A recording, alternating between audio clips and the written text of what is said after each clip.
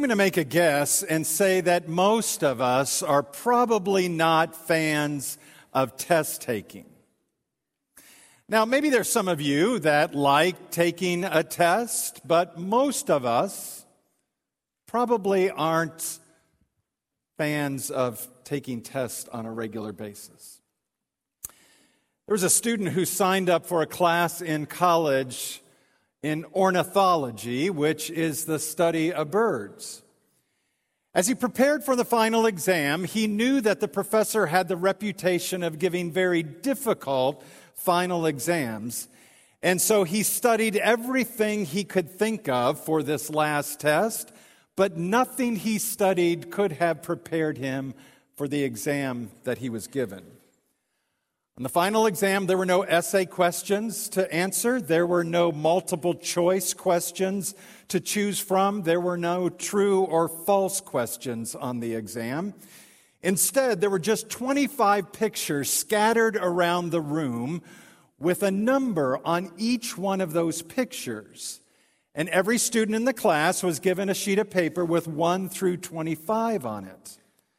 The pictures hanging in the room were all pictures of birds' legs or feet, but nothing else. No body, no beak, no wings, no other markings on the bird, but just their legs and feet. The exam was to identify all 25 species of birds by looking at those pictures. For this college student, he couldn't believe what he saw. This is not what he expected on the exam. I didn't study birds' legs or feet, he said to the professor, but the professor was unsympathetic to his protest, and he said, this is the exam. In order to pass the class, you have to take the exam. So the student walked around the class a little bit, looking at some of the pictures, but very quickly realized that he didn't have a clue what any of them were. So he walked up to the desk of the professor, laid a sheet of paper on there, and said, I'm out of here. This is ridiculous. This is completely unfair. The professor responded, all right, you get an F in the class, but before you walk out of the class, tell me your name. At that, the student sat down, took off his shoes and socks, rolled his pants leg up to his knees, pointed to his legs and said, you tell me.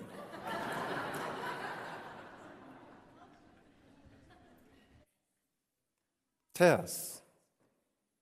They're not always so easy, are they? And maybe there are few tests that we might ever take that could be as difficult as the one we hear about in Genesis 22 today. And without question, that's exactly what it was. It was a test. In fact, that's what we read in the very first line of it. Sometime later, God tested Abraham. As we read this, we know that it's a test, but Abraham didn't know that it was a test. And actually, the Hebrew word that we translate test can also be translated to prove. You see, God really did know what was in the heart of Abraham. He knew that he believed, but God wanted to prove, not so much to God, but God wanted Abraham to prove it to himself that he believed in this relationship with God, so God tested him. Our reading began with God calling out to Abraham. But if you've been reading the last 10 or 11 chapters before this, then you know that this is not the first time that Abraham heard God's voice. God called to him at one point to leave his homeland, his family, his country, and everything he was familiar with, and go to a place that God would later show him. That same voice told Abraham that he would be the father of many nations, that his descendants would be as numerous as the stars in the sky and as countless as the sand on the seashore. That same voice told Abraham that he and God would be in a covenant relationship with one another, and that the sign of that covenant relationship was circumcision. And maybe at that point, Abraham had wished that maybe the sign was a secret handshake, but rather than something so painful. But the sign, nevertheless, was circumcision. That same voice reminded Abraham that at the combined age of 190 years old, he and Sarah would indeed have the son that God promised them. At every turn, God is calling Abraham. Abraham is hearing God's voice, and he responds. And here it is once again. Abraham hears God's voice, and this time God says, "Take your son, your only son, and sacrifice him." Now we know this is a test, but Abraham didn't know that. If you are at all familiar with Abraham's life as it's unfolded in the book of Genesis, then you might be inclined to think that Abraham seemed to be a man of unwavering faith, and in many ways he was. But he didn't always demonstrate that. In fact, Abraham was probably a lot more like most of us than what we realize. For instance, remember that it wasn't once, it was twice that earlier on Abraham passed off his wife Sarah as his sister. Remember that story? I don't know how he got away with that once, let alone twice. Also, Abraham began to doubt whether he and Sarah would ever have a son, and because of his impatience, then he ends up sleeping with his wife's servant Hagar, and she becomes pregnant. The reality is that as you look at the life of Abraham, he's not always a paragon of faith. But neither are we. And so God did something here to try to prove his faith. He tested him. Now, what Abraham was asked to do is way beyond comprehension on every level for any of us here. But God said, "Take your son, your only son Isaac, and sacrifice him." How do you respond to something like that? Well, verse 3 of this story tells us that Abraham got up the next morning and he heads out with Isaac to do exactly what God said for him to do. And for 3 days, Abraham and Isaac walked side by side with each other, Abraham fully knowing what God had asked him to do.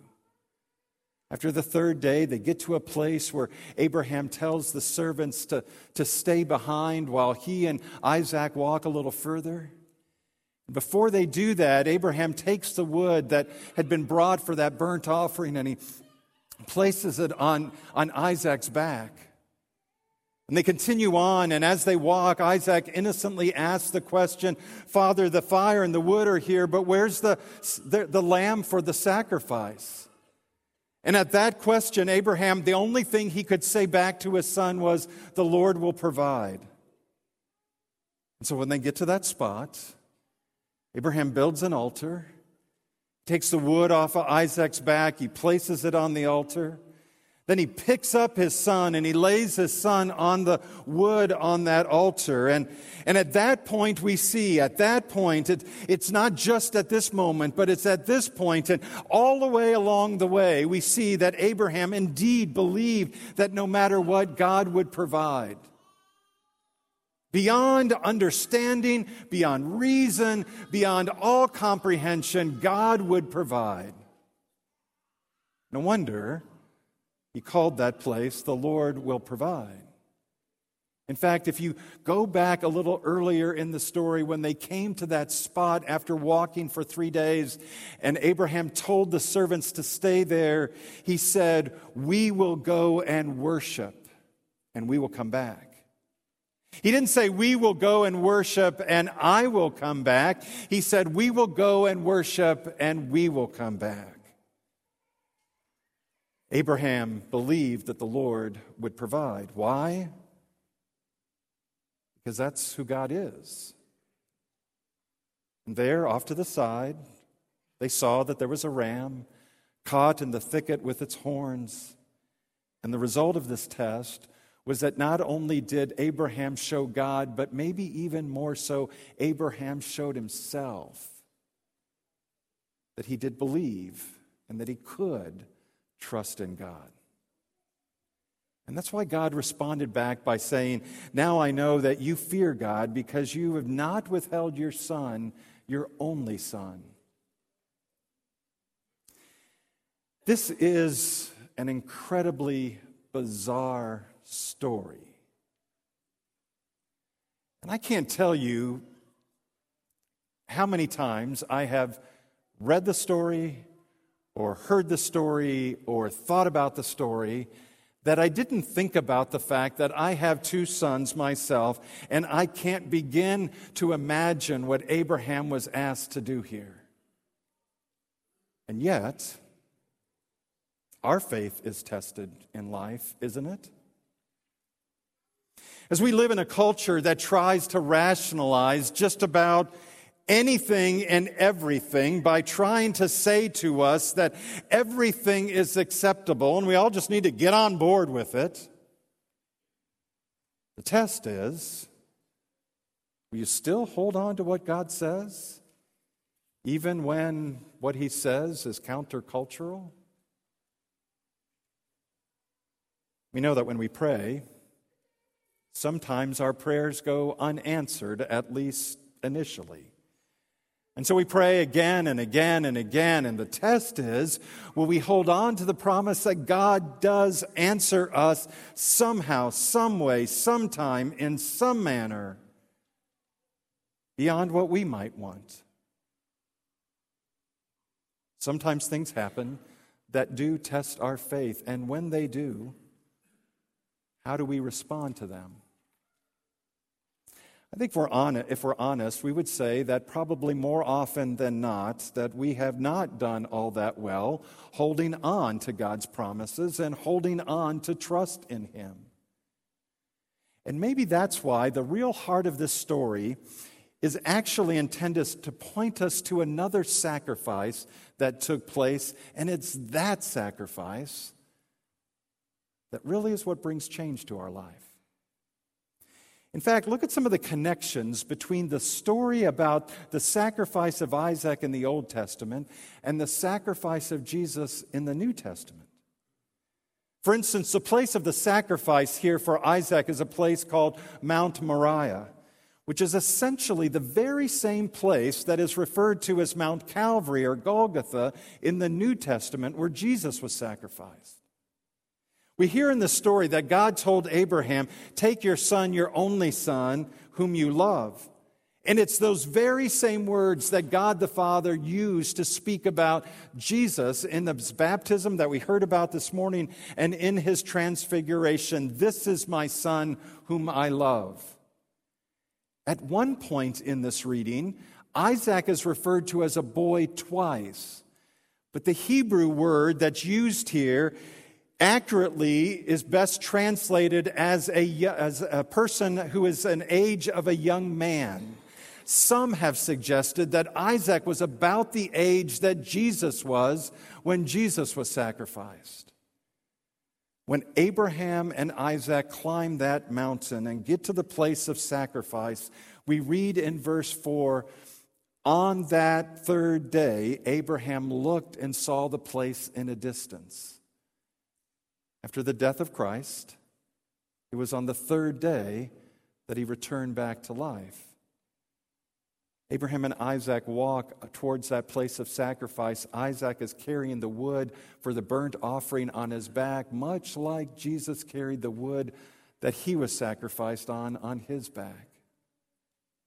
And as they make their way up that mountain, Isaac asks his father, the fire and the wood are here, but where is the lamb for the burnt offering?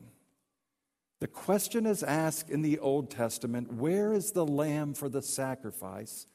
And it was in the New Testament that John the Baptist looked to Jesus one day and said, look, the Lamb of God who takes away the sin of the world.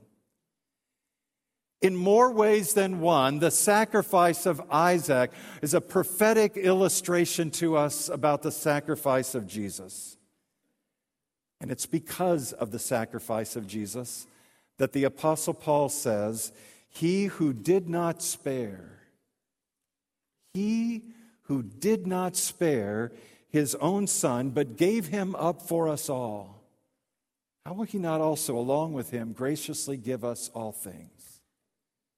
In other words, Paul confirms that the Lord does provide. think we can actually say that all of Scripture points to the fact that God withheld nothing. He literally withheld nothing, not even his own Son, to save your life and mine. God sacrificed what was most precious to him, Jesus, for you who are even more precious to him. Why? Because God would stop at absolutely nothing to let you know how much he loves you. And maybe sometimes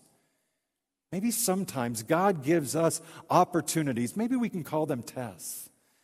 But sometimes God gives to us opportunities for us to show our love to him. I would imagine you would agree with me. I cannot begin to wrap my head around the fact of what Abraham must have been thinking after God asked him to offer his son as a sacrifice.